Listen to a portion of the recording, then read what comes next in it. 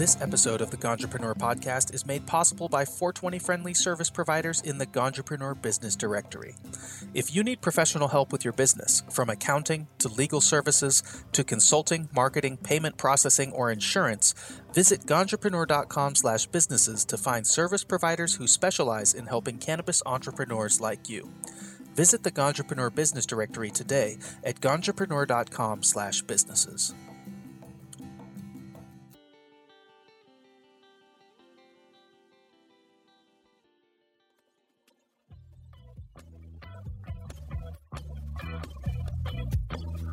Hey there, I'm your host, TG Brandfault, and thank you for listening to the Ganjapreneur.com podcast, where we try to bring you actionable information and normalize cannabis through the stories of Ganjapreneurs, activists, and industry stakeholders. Today, I'm joined by Brad at Bogus. He's the Vice President of Marketing for Confident Cannabis, makers of a really cool software called Connect, and we're going to talk a lot about that. He's the former general manager of the Cannabis, and he's a fellow punk rock enthusiast. How you doing this afternoon, man? I'm doing great, TG. Thanks for having me on, man. Yeah, no, we've already had a chance to sort of look at Connect, no pun intended there. But before we talk about that, man, tell me about you. You know, how'd you end up in the cannabis space?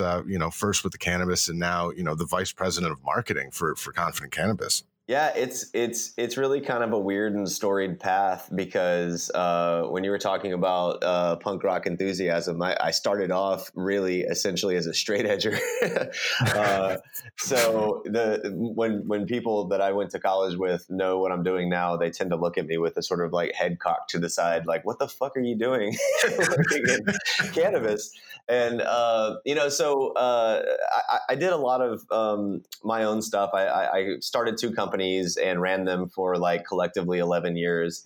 I never really set out to be a business owner. I've always been an artist, but I tend to follow certain paths that kind of interest me, and media and content and all of the storytelling things that I've loved about art. I found an application for in the corporate world by making commercial video productions or online content media. And I don't know, after a while, I just sort of got bored with it. I didn't really have any intentions of doing that forever. I was just doing it. And I got to a point where I was like, I'm done doing this. What do I want to do next? And it felt like, the appropriate next step was to try getting a job. I hadn't done that before. And to do it at a company that I actually really cared for, because I had, at that, when you're an entrepreneur, you don't really worry so much about I need to take any position that comes my way. You're like, I can make this on my own if I need to, but I'm going to take the right position. And so I had talked with a mentor of mine. I wasn't super excited about the Austin tech scene really, or the tech scene in general. That industry seemed busted and full of all sorts of issues with sexism and, diversity problems. And just it was, stodgy and awful. Everything else around me seemed really uninteresting. And a mentor of mine was just like, just pick an industry that you actually think is really cool. And I had been using cannabis for a long time. I knew a lot about it. I just sort of looked around and was like, there's not a lot of times in a lifetime that an entire industry starts from scratch and can be done the right way, which sounds a lot more interesting than trying to get an old industry to do good things. That's very hard. So anyway, that was what led me to look in the cannabis space. I found an opportunity at the Cannabis, knew a guy who worked at the Denver Post at a high level that I had worked with previously in Austin. Got on the phone and went through the interview process and very quickly got hired on and recruited to Colorado. So what'd you do for the Cannabis as general manager? And if you can just sort of fill in our listeners on what happened to the Cannabis, which was really an excellent source for journalism in the space. Mm-hmm. Yeah, the Cannabis was, only a 9-month experience in my life, which, in cannabis years, we talk about it being sort of like dog years. So, extrapolate that. It feels like I was spending 5 years at the Cannabis. It was only 9 months. That was an epic 9 months. I joined the Cannabis right when it was at the peak of its reputation, and its reputation as sort of the standard bearer for journalism in cannabis. It was launched by the Denver Post. So it was the first major mainstream news organization that followed the SBJ Code of Ethics and, had the old school mastheads. And they were now launching a space just dedicated to cannabis. It was a big deal. That's a really big deal. It even made a bigger deal by the fact that the Denver Post previously came out against 64, which was the proposition that made cannabis recreationally legal in Colorado, right? So there's a big shift in behavior in mainstream culture that occurred around the cannabis being launched. It was launched by Ricardo Baca, who was the music editor of the Denver Post for 13 years prior, and just one of the most perfect personalities to be behind such a thing. So it had been in place for about 3 years, maybe 2.5 years by the time I joined on. It needed really its own team and its own leadership. It wasn't so much an extension of the Denver Post as it was a startup within the Denver Post. Yeah. And so the GM role of these types of projects tends to be a little bit more of a sales role. I wasn't really a salesperson, although I had done plenty of sales on my own in my own startups. But I brought content and marketing and branding and this understanding of digital media to the table that could really kind of shift the way that the cannabis operated, make it profitable, but also make it profitable without compromising its ethics. And so that's what they brought me on to do. The role of general manager with me in place was a little bit more like, the CEO / publisher, except that we were within the Denver Post. So, the actual publisher of the Denver Post was the CEO and publisher on top of all of the properties that came out of the Denver Post. But if you took the cannabis and made it its own standalone startup, I would have been, the publisher, Ricardo, the editor-in-chief of our own publication. That's the best way to think about it, right? That role. Yeah.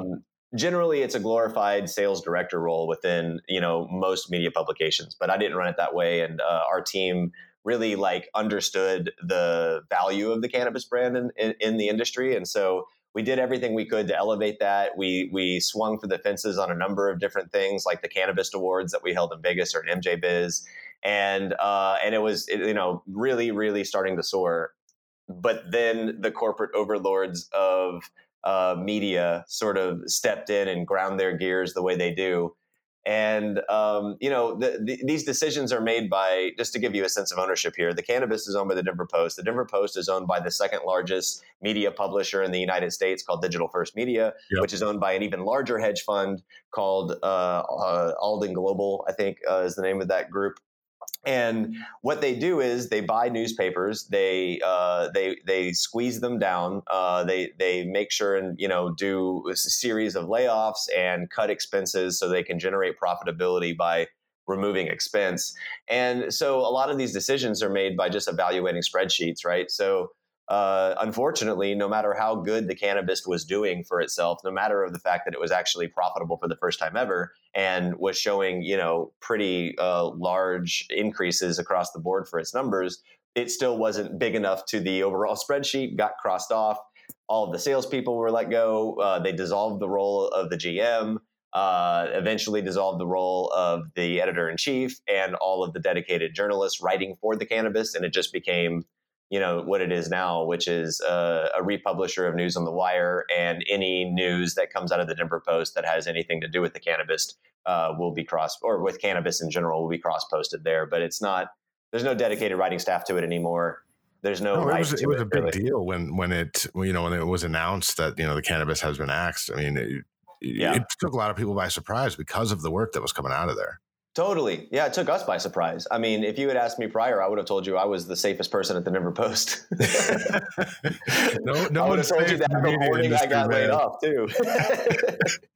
So in your opinion, did the cannabis help break that negative stigma associated with cannabis in Colorado? As you said, Denver Post came out against Prop 64. A lot of towns and municipalities still don't allow cannabis operations. Right. Did the cannabis, were you guys instrumental in sort of, normalizing it in Colorado? You think? I mean, I think so, but it's impossible to quantify. You know what I mean? In other words, I can say yes, but I can't really prove it. But the thing about what the cannabis meant for the Denver Post, at least in and of itself, understanding the Denver Post is sort of the only existing heartbeat of journalism left in that area. Yeah. Especially after the Rocky Mountain got closed and, the Daily Camera, I think, got folded in. It really just became the Denver Post. So the fact that the Denver Post itself signaled this major change then started to hold, like we would throw a party in the Denver Post building on the week of 420 to kind of kick off the holiday. And we literally would get a cannabis consumption bus to park in the loading dock of the Denver Post building. And our attendees could come and walk through the Denver Post lobby where we would hold the party to the back loading dock. And we'd have some like foods out there and this consumption bus, and they would go and be able to, smoke joints and hit dabs and do a lot of different things there, like on the campus of Denver Post. So, yeah, right. Like to know that they were previously against 64 and then that's where it went is a pretty monumental shift. It's impossible to say whether that had like this major impact on the mainstream culture at large, but it had to, in my opinion. What the cannabis meant outside of Denver was huge. Our second and third largest audience always came from Texas. And we know that Colorado in and of itself has a ton of cannabis tourism. There's a ton of those tourists coming from Texas. So all of the reach the cannabis had, even outside of Colorado, helped normalize cannabis for Colorado. And yeah, I think it's, it is really a shame. It's a sad story when it's all said and done, but what we experienced within that 9 months was so special and wonderful. And we knew its value to its greatest extent while we were there with it. And so, it's a cherished memory for sure. I don't think about it negatively, other than the fact that it's just sad to know that it's not around and still doing what it should be doing. Yeah, like I said, I mean, I appreciate the work that you guys did. And to me, knowing what I know, I'm a media studies professor, and I talk about this monopolization, and for me, seeing the news that it closed was very sad. But you see this all over the country. Yeah. But yeah, you can't get too invested with every one of those headlines because you're just going to be sad literally every day. So let's switch gears a little bit. Tell me about, Confident Cannabis, what you're doing over there, about your role. It's really interesting. And I'm just going to let you blow minds right now. Yeah, well, it's a good segue coming out of the cannabis, because what I got at the cannabis was access to everybody in the industry for the most part. I was able to see a lot of different companies taking different approaches to solve problems in the industry all over the board. I was open to coming out of the cannabis with any company in the cannabis industry I really believed in. Plant touching or not didn't really matter to me. I just wanted it to be a good company. I wanted to be able to have a material impact at that company. And I wanted to know that they had the right belief system in place, not just for what they were building, but like that they were good people. Corporate social responsibility is important to me. Knowing that there's a belief system in place with the company that I can actually like make good things happen is why I came into the industry to begin with. So like it was important. Anyway, I say all that to preface that to say, like, I was very careful about where I picked my next spot. And I had seen a lot of companies come and try to approach the wholesale marketplace, from Tradive to LeafLink to, a couple others that came and flamed out. And then I've also seen a lot of other tech companies try to solve a lot of other problems in the cannabis space. Ultimately, like out of all the companies I evaluated, Confident Cannabis stood out to me as the most valuable approach to trying to solve some of these fundamental business problems. And it was because of the connection to lab testing. So to tell you what Confident Cannabis is, at least for the listeners, we're a software company. We help cannabis businesses test and then buy and sell from one another. The buy and sell part is the wholesale part. But the testing part was a solution we developed because cannabis companies weren't making wholesale trades happen online for a lot of reasons that technology can't solve, like distrust or not believing that a thing is what someone says it is, or just not even being able to have a good place that is trustworthy to find, products that are only being provided by licensed vendors.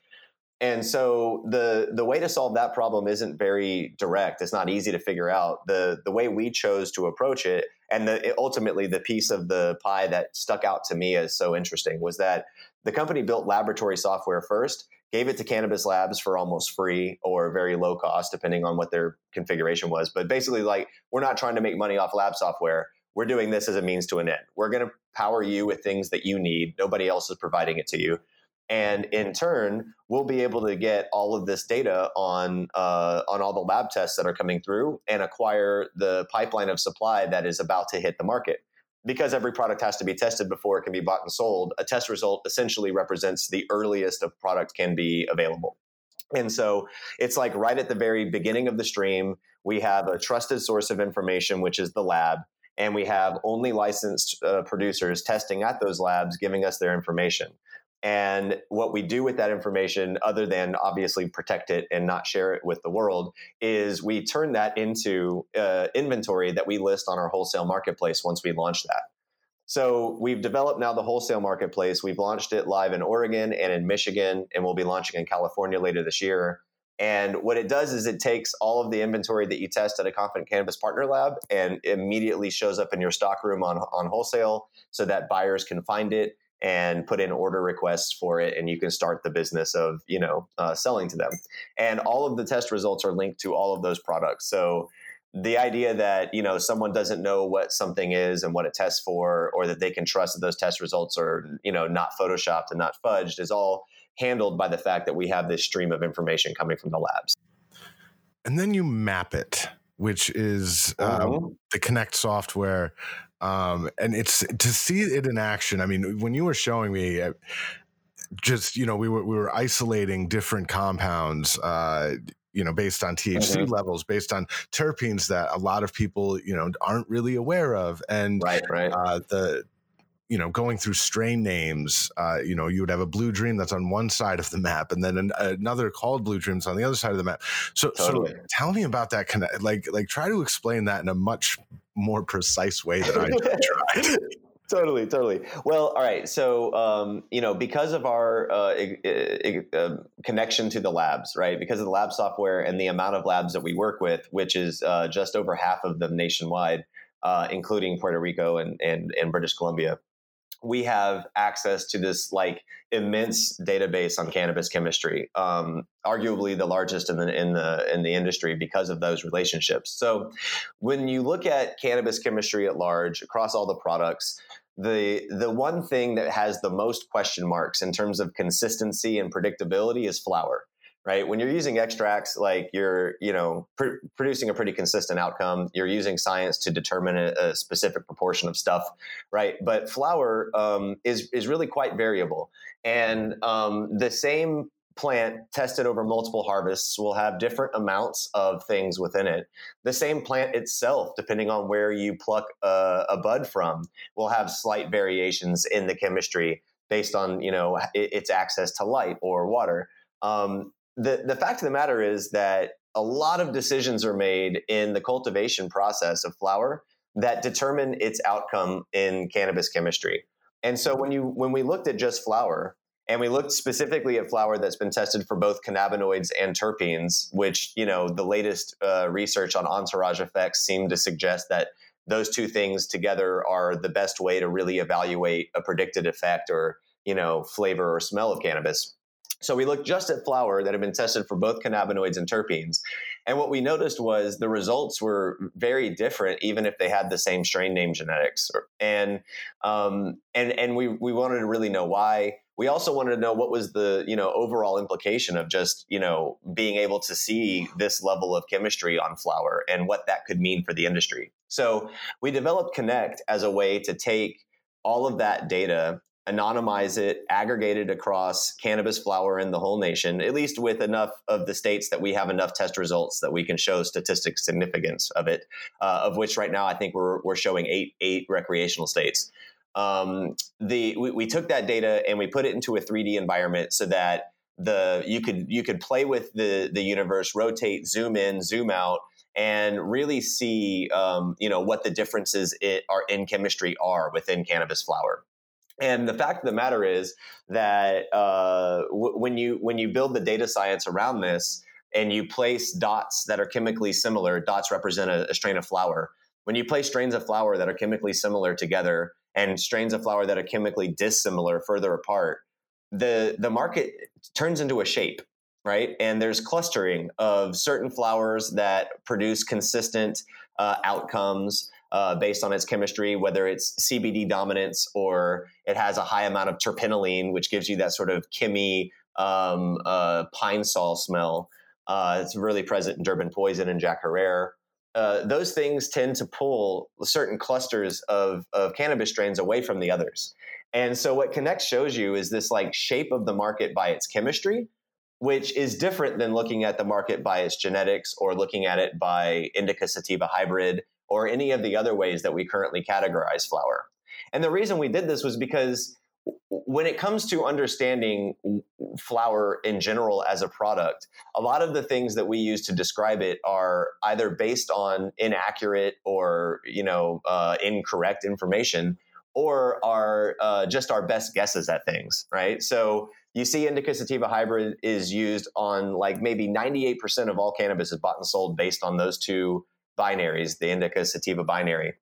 But anyone who's had enough experience using a number of different products across the cannabis spectrum can tell you that they don't feel just two things from cannabis. They don't always feel a consistent outcome from indica weed or from sativa weed. And what that suggests is that the chemistry is different depending on, different outcomes, but that indica and sativa probably don't indicate a really good consistent chemistry. So Connect was our first way of being able to look at cannabis flower by its chemistry specifically and say, regardless of what the genetics are, and regardless of whether it's indica or sativa, let's just see what the chemical outcomes look like, because it's the end product that ultimately matters when a customer's buying it. And being able to predict what they're going to get is the hardest thing for them when it comes to buying flower. So that's what Connect represents. And there's a lot of questions and answers. We can dig into a lot more, but the overview is pretty much that. And getting stoned and playing with this like 3D map, it's interesting. It's fun, right? Yeah. And a buddy of mine came over the other day and he pulls out something. He's like, oh, it's Purple Kush. And I just look at him like, man, strain names don't matter. And I bring up Connect and we just start, going through it, and his mind is sort of blown. So how can Connect sort of, fix this problem, or can it fix this problem or help fix this problem with strain names, which, vary from state to state, dispensary to dispensary, block to block? Yeah. I'd love to say that it's going to solve the problem, but I don't think it will. I think it provides a tool to use to solve the problem. But right now, the biggest problem we face is that there's this bridge that needs to be crossed between what the consumer currently understands about cannabis and what we, with this database, understand about cannabis, or, the major educators in the space understand, or even most retailers, right? Like if you talk to most retailers, they know that indica sativa doesn't mean anything. Yeah. If you talk to most growers, they'll tell you that too. But they'll also tell you people buy based on this, so this is what we're doing. So there's got to be it's a chicken and egg problem, right? Who's going to lead the consumer to understand what they need to understand? And is it going to be actually knowing what the cannabinoids and terpenes are? Probably not. What this tool can do, however, is armed into the hands of educators and retailers and industry insiders and writers, is provide a basis for which we can start to educate the consumer into understanding what truly matters. And there's still evolution that's going to occur in the industry here. Some retailers are already getting hip to some of these things, and some cultivators are. In Oregon, especially, I've seen the most of this, where they're deciding to push ahead, despite the fact that customer interest seems to show that they only care about high THC numbers. And what they're doing is reforming the way that they fill their shelves. So if you look at pharma in Portland, FARMA, or if you look at Serra, SERRA, in Portland, these are two different retailers that are leading with the chemistry, and they're showing cannabinoids and terpenes and helping customers to understand, sort of what that means and why they need to know it. But really, I'm a huge cannabis nerd, and I've used cannabis a lot. I've tested myself across multiple different strains. What I learned before I even got Connect was that I can use my nose to determine the cannabis I should stay away from and the cannabis I should gravitate towards for multiple different uses. That's not to say that I just smell it and it makes my brain feel good, because I think a lot of people use the nose adage a little bit incorrectly. the nose doesn't always know. You have to train the nose what to look for. And then the nose becomes a really good chemistry detection tool. So I learned specifically I should avoid orange smelling strains, even if I like the smell of them. Orange geeks me out. But if it's like, a berry smell or sort of an earthy, funky smell, that will help me be productive. If I want to get stoned happy and giggle at really shitty, stupid, funny movies, then I'm going to smoke a lemon strain. If I want to, sort of enjoy a long walk in the woods, I might focus a little bit more on the spicier strains, the blackberry kushes, the blueberry cookies, things like that. So like I learned that through my own journaling and through smelling every single strain and writing down what, whether I liked it or not and what I liked about it. I found consistencies and that's how I determine how I buy. Then I got Connect. And I was able to learn what it was that my nose was detecting, right? I could find a bunch of different strains that I've tried. I could see what they had in common. I could see what they didn't have in common. And what I've learned is that I actually need to stay away from terpinolene as a terpene. I need to stay away from only limonene dominant strains as a terpene, but that the strains I actually do like have a combination of limonene, myrcene, beta-caryophyllene, a little bit of linalool, a little bit of alpha-beta pinene, and CBG, and no THCV, right? So like what I was able to do was, as just a general consumer, journal and figure out what I liked using my nose. Then I taught my nose what it was detecting and used Connect to kind of unlock what it was I was finding about this stuff. And that's allowed me to realize strain name doesn't matter anymore. Genetics don't matter anymore. What matters is what is the actual chemistry of that plant. And when I go into a dispensary now, I can either tell a really informed bud tender, here's what I'm looking for, or I can smell it myself and figure it out already on my own. So there's so much discovery that needs to be had here, and there's so much education that needs to be had here. Connect is the only thing that doesn't try to make too many assumptions about what all this information means and just says, here's the information. You're going to do with it what you will. And the reason why that's important is because the other way to address this problem in the industry has been to say, this is the predicted effect you're going to have. This is going to make you feel calm. This is going to make you feel enlightened. But my wife and I feel two totally different things if we smoke the same strain, right? What does that mean? That means our brain chemistries are different, or our body's metabolisms are different, or our response to these compounds is going to be customized based on, just what's going on inside our system. As we know, cannabis is really good at finding homeostasis, but what homeostasis is it going to find? It depends on what you need to balance, right? And that's going to be different in each person. So I don't think we can even tell people this is what you're going to feel until we start having like significant human trials done. So I think like that's a step too far. I think saying indica sativa matters is not true. So we need to find somewhere in the middle to be. Connect is like the tool to help provide information on what that middle looks like. But I personally think it's going to take people understanding how aroma and chemistry relate to get there. So you had mentioned myrcene, quickly. Tell me about you guys found a link between myrcene, which is a terpene, and Nevada, which visualized on the map. Explain that link and sort of why it might matter in some way. Yeah. Well, there's a lot of things that make Nevada in particular unique. One of the things that you'll notice out of Nevada is that most of the THCV dominant strains are being produced there. That I don't know why. Well, actually, I can throw a couple assumptions out there, but specifically, myrcene is really interesting in Nevada. One thing to know first and foremost about Nevada is that it's the only state that requires terpene testing on all products as part of the regulations. So it's the only state where when you go to buy cannabis flower, whether you want to or not, you're going to see these chemicals listed, at least the top 3 or 5 listed on the actual package itself. That in and of itself is already a step in the right direction to teaching the consumers what to look for. So Nevada cannabis consumers are arguably the most widely educated on terpenes than any other cannabis consumer for this reason alone. And so they know what myrcene is. There was a study that was done, and I think really only one study that shows this, where they took rats and they gave half the rats phenobarbital and the other rats phenobarbital with a heavy injection of just myrcene alone. And they found that the rats that got the myrcene injection were slightly more sedated and anesthetized than the ones who didn't. And that study has become now the quote unquote scientific argument for myrcene making you higher or more stoned and more sedate.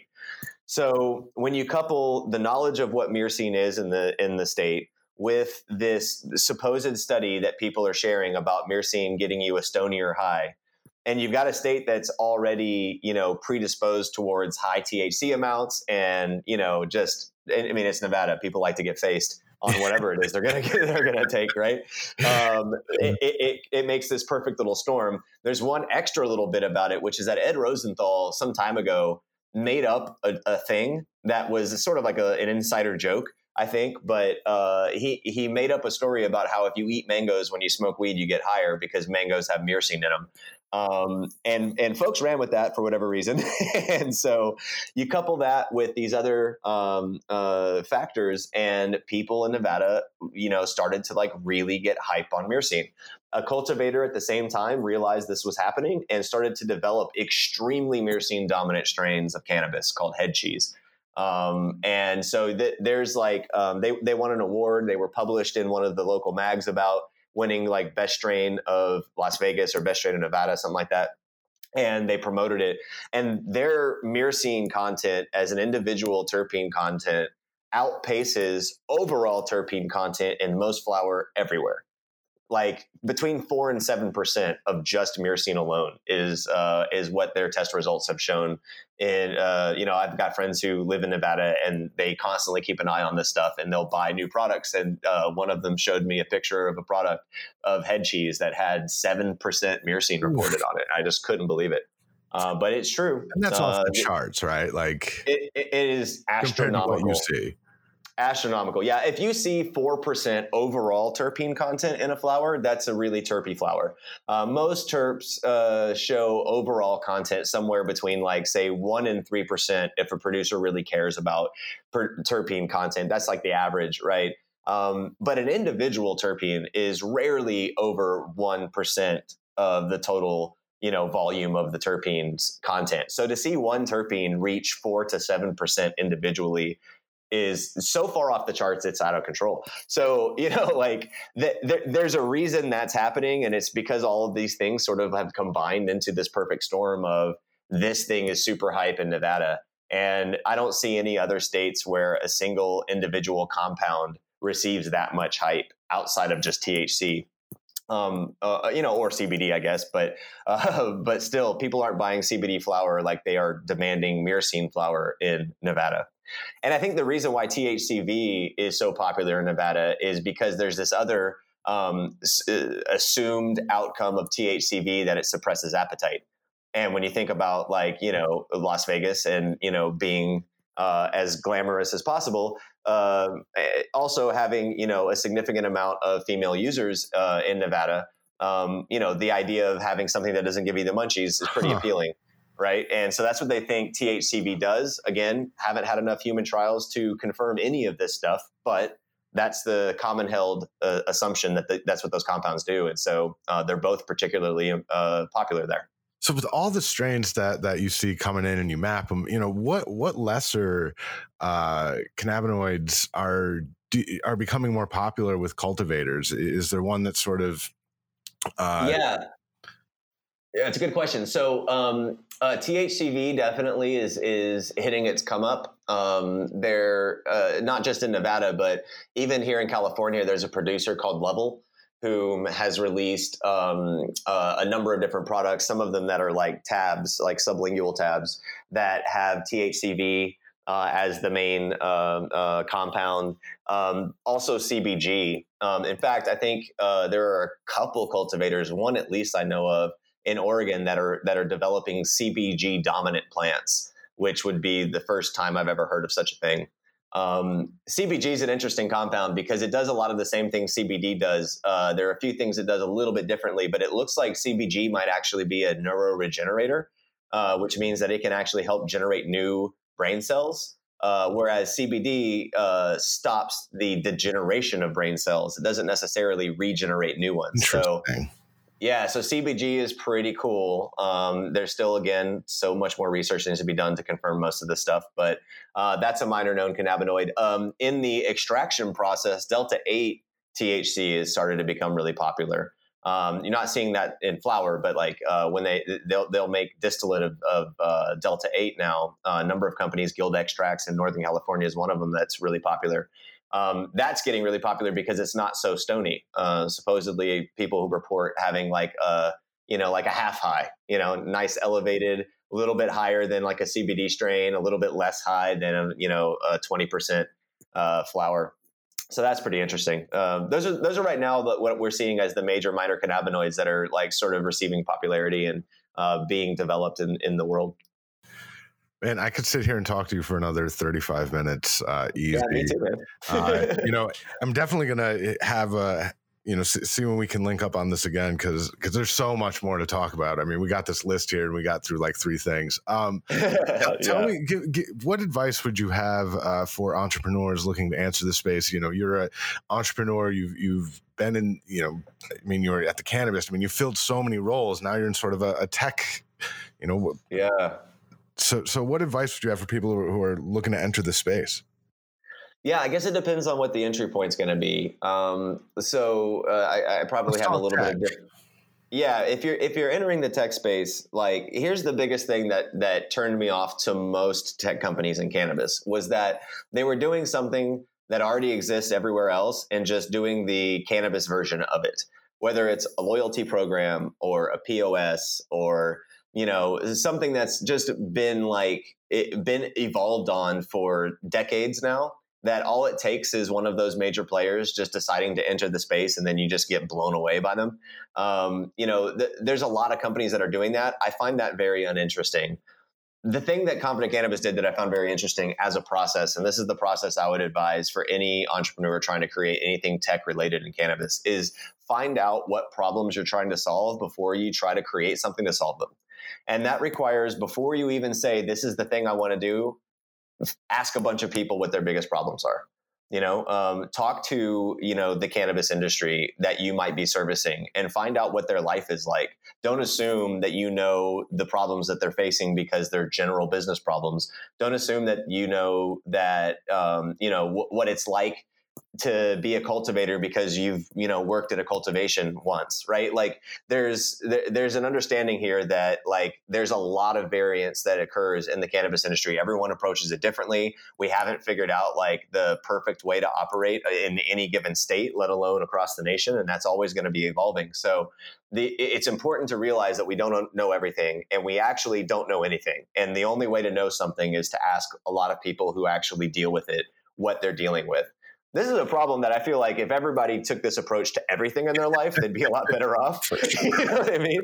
Right? Before you open your mouth, maybe you should talk to people who are dealing with a thing before you give your opinion on it. I just taught a class on a manual Kant, and I'm just sitting here like, Brad Bogus. He's a manual Kant.